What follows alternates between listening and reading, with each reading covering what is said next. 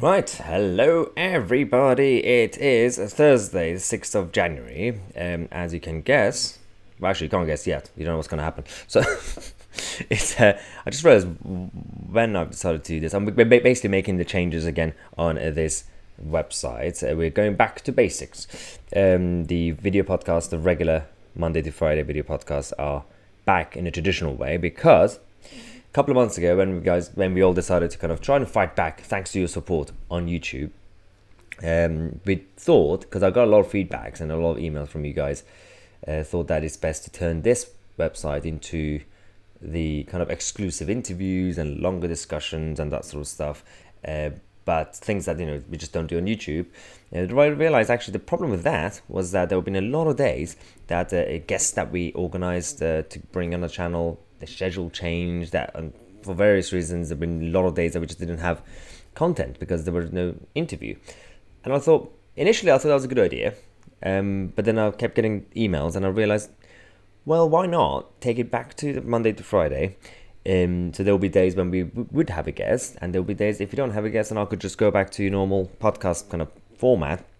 Mainly because I know obviously some of you are watching it, well, you're looking at my face right now, but a lot of people actually on this website just listen to the podcast. So when you scroll down, the final option, the bottom of the page, is the audio version. So I know that a lot of people just listen and walk and listen to me ranting. So I thought it's best to take it back to the kind of traditional podcast format for you guys. We still gonna have visual graphics for you guys as well in case you're watching it, but I'll have to kind of describe it for people who are listening.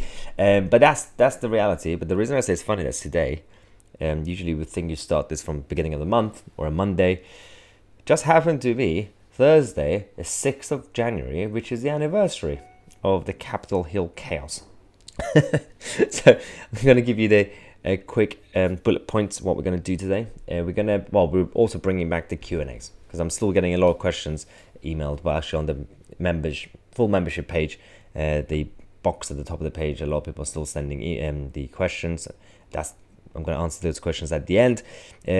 Bullet points. So I'm going to talk about Djokovic, the tennis player, and the issue with the Australian government. That's just absolutely nonsensical at this point.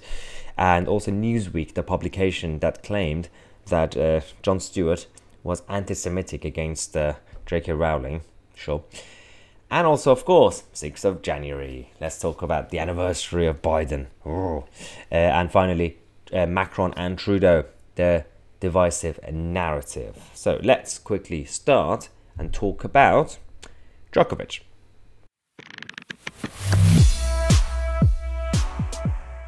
Yes, let's talk about this guy, one of the best, actually, in my opinion, second best tennis player in the world. I'm still a Federer guy, this guy who is now stuck in Australia because they claim that there is a complication when it comes to understanding his status when it comes to vaccination exemption. So a lot of people who would be exempt from the vaccines, of course, I'm sure they have to go through some sort of medical note to confirm that, or to kind of have some sort of backup option as evidence. The Australian government are so authoritarian now that they don't care about that, so they've just banned him. His visa is now stuck. So he was detained, and now they're gonna deport him back to Serbia. His family, specifically his father, went a bit crazy yesterday, and he said that if you don't free my son, we're going to take to the streets. That was going to be absolutely amazing. I wish that happened, actually, just for the sake of chaos.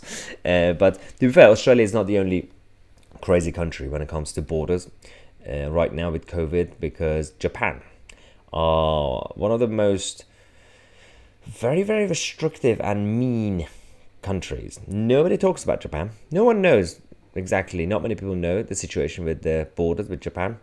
So essentially, since 2020, consistently, apart from certain periods where they try to be more relaxed, no one can get into Japan. External borders just completely shut down. Unless you're from Japan, you can leave Japan, you can come here, and then you could go back to Japan. that's a bit not unfair. So they can come out and they could go back to their countries, but if you have to go to Japan for some reason, you're banned. Australia is also going completely crazy. There is a problem because there is a lot of people who should be exempt from vaccines. Some circumstantial, depending on what the situation is, pregnancies, things like that, depending on what sort of vaccine, and some just long-term permanent. Don't alienate everybody. This is the debate that we have, and I'm going to discuss it when I get to the point with Macron and Trudeau. In terms of the tier-based society, don't create that mob rule culture, because if you want to change people's minds, this is not how you do it. From day one, I believe the establishment lost that debate. The whole battle with, there will always be a few kind of people who are skeptical, hesitant, and there's always a few people who just would never take any vaccine. That's different. But when it comes to the COVID vaccine, they could have handled it a lot better and try to bring more evidence, scientific evidence, to kind of convince people, make them feel better, and also be honest about the side effects. They completely ignored the discussion on side effects, up to a point where when you don't talk about it, then people would think about it more. Say, well, there's a reason they're hiding it, because there must be more side effects than we know. Because obviously in terms of the heart issues, that's one of the main ones.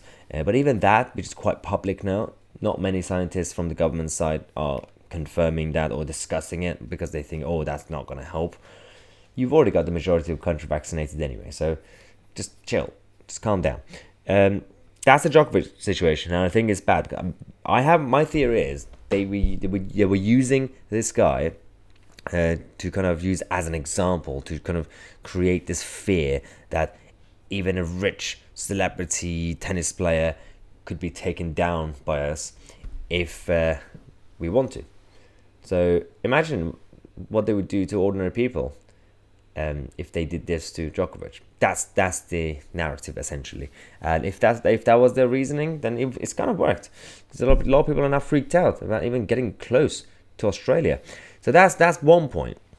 But there's a lot of issues right now when it comes to everything else in the country, in the West in general. There's a lot of divisive topics, and that takes us back to what we mentioned earlier. It's not just about vaccines or COVID. You know, it's becoming such a boring thing. It's been about 2 years now. We keep talking about the same thing. But there's a lot of other things that's still divisive. There's a lot of things that's causing a lot of damage to our Western civilization. One of them is this issue that's created. I'm going to call it the J.K. Rowling topic, because it's not even about the trans lobby anymore. So J.K. Rowling, who is a feminist, who believes that women are women, is now a big target for the liberal left and the trans lobby, saying that, oh no, she's transphobic, and so it's just got ups and downs. She's been basically semi-cancelled, and anybody in the press, the gossipy press and media, if they could find any story that's related to J.K. Rowling, they use it, because they're like, oh, let's cause drama, we're gonna sell. Drama sells. This time didn't really work out, although I think it's worked out because a lot of people don't know how it got debunked. Jon Stewart, who is a host in America and comedian, and actually liberal, but not too crazy liberal. I disagree with a lot of things he said, but actually he also doesn't like this woke stuff, and he attacks the woke culture.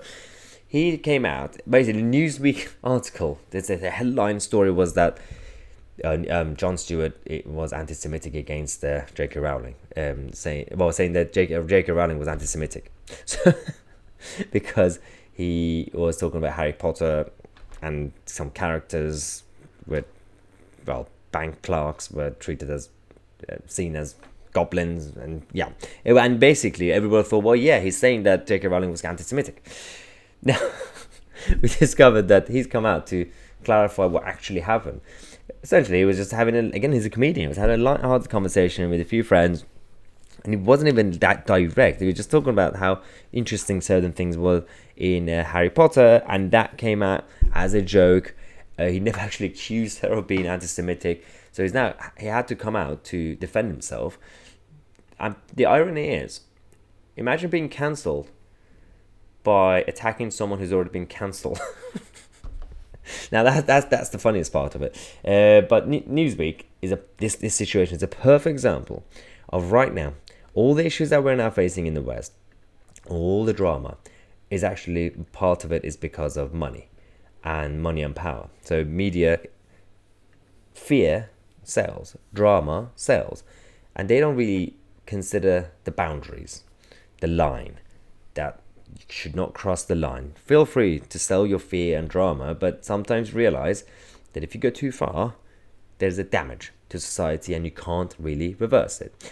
Now, speaking of damage to society, last year, on 6th of January, when we had Biden and Trump, the whole situation where the Capitol Hill riots happened and with a massive crowd, and then like a smaller chunk of them, idiots, decided to go in. There's a number of reasons. There have been a lot of investigations around it in terms of infiltration, in terms of, again, percentage of people who the majority were just marching, and then they also ended up going home anyway, and actually was peaceful. But then that small chunk who went in and actually caused trouble, which should be condemned, obviously, and was.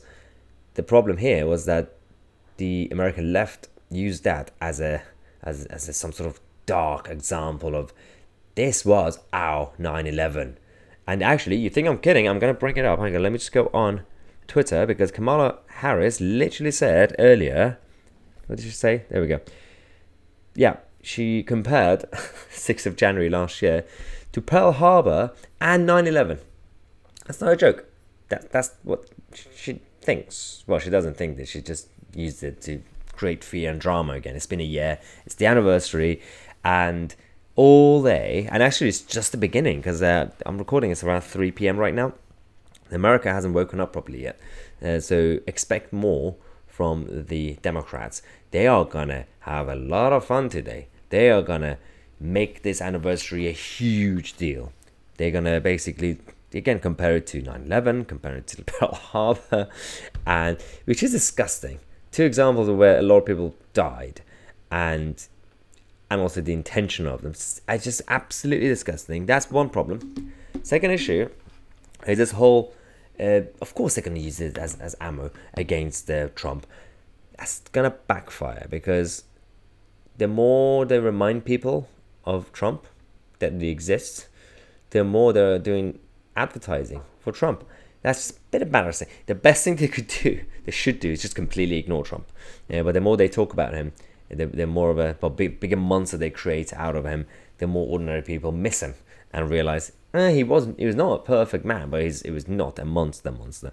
So that is why the left are absolutely terrible and always go with counterproductive policies and narrative. Now, narrative that's counterproductive reminds me of these two idiots, Macron and Trudeau, France and Canada.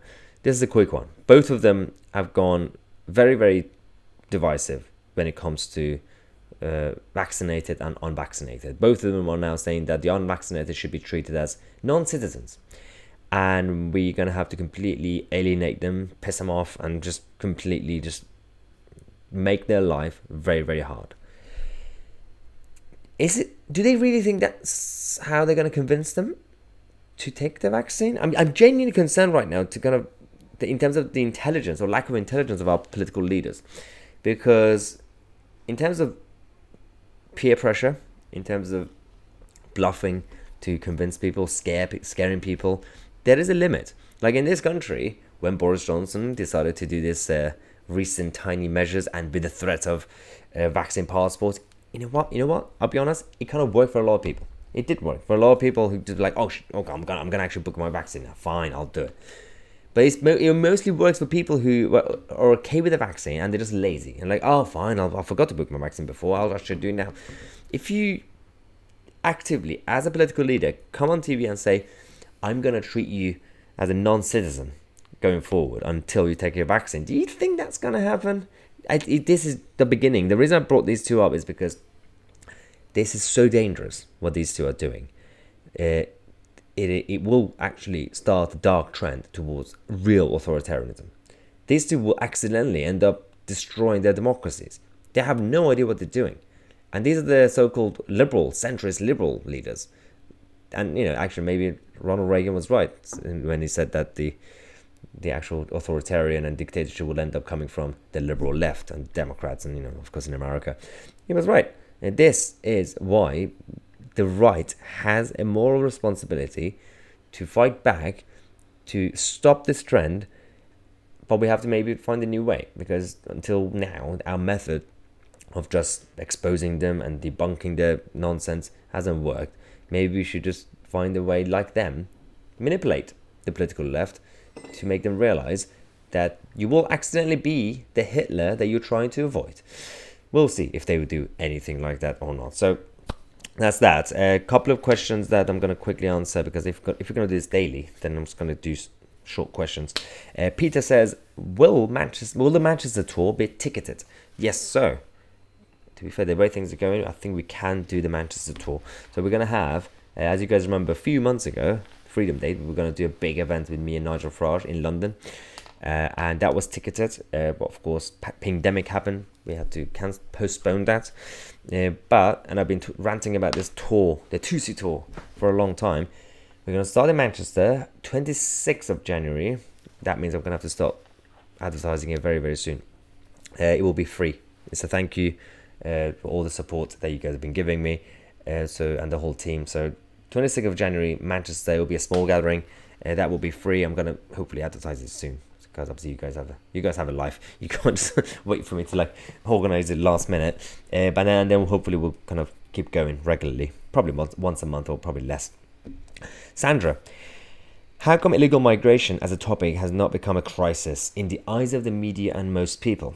You know what? That's a good point, because today we had 66 new migrants illegally coming. That's the first time in 2022.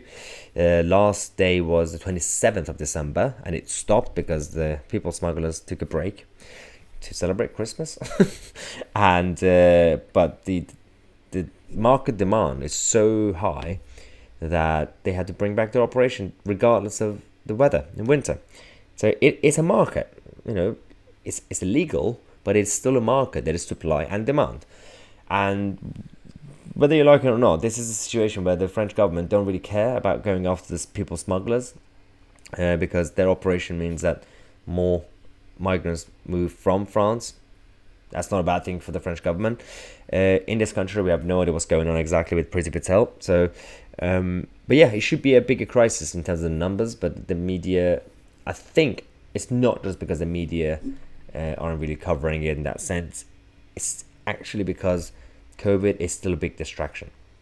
If COVID stops, the phase out eventually, which should be hopefully soon, then you would see things like the illegal migration actually as a crisis. Even the media will be forced to cover it, because they need something. They need the drama. If COVID goes, they have to create drama. Maybe that's when we're going to realize that the number of illegal migration it should be a massive crisis, but it doesn't seem to be, apparently. Okay, Adrian says, don't you think that Boris has ended up being a bit better than other leaders regarding COVID lockdown policies? Technically, like right now, this phase, like last few weeks, a month or so, yeah, because when you compare it to Austria, Netherlands, full lockdowns, Germany, France, divisive, weird stuff, Australia still crazy, even Israel. Technically, yeah. I mean, the worst that we have here in England is face masks, and so if you ignore the devolved administrations, Wales and Scotland, because if they were not devolved, then the policy for England will be the policy for the UK, because we're talking about Boris Johnson's policies, not Sturgeon or Drakeford. So that means we're going to have to basically talk about England, unfortunately.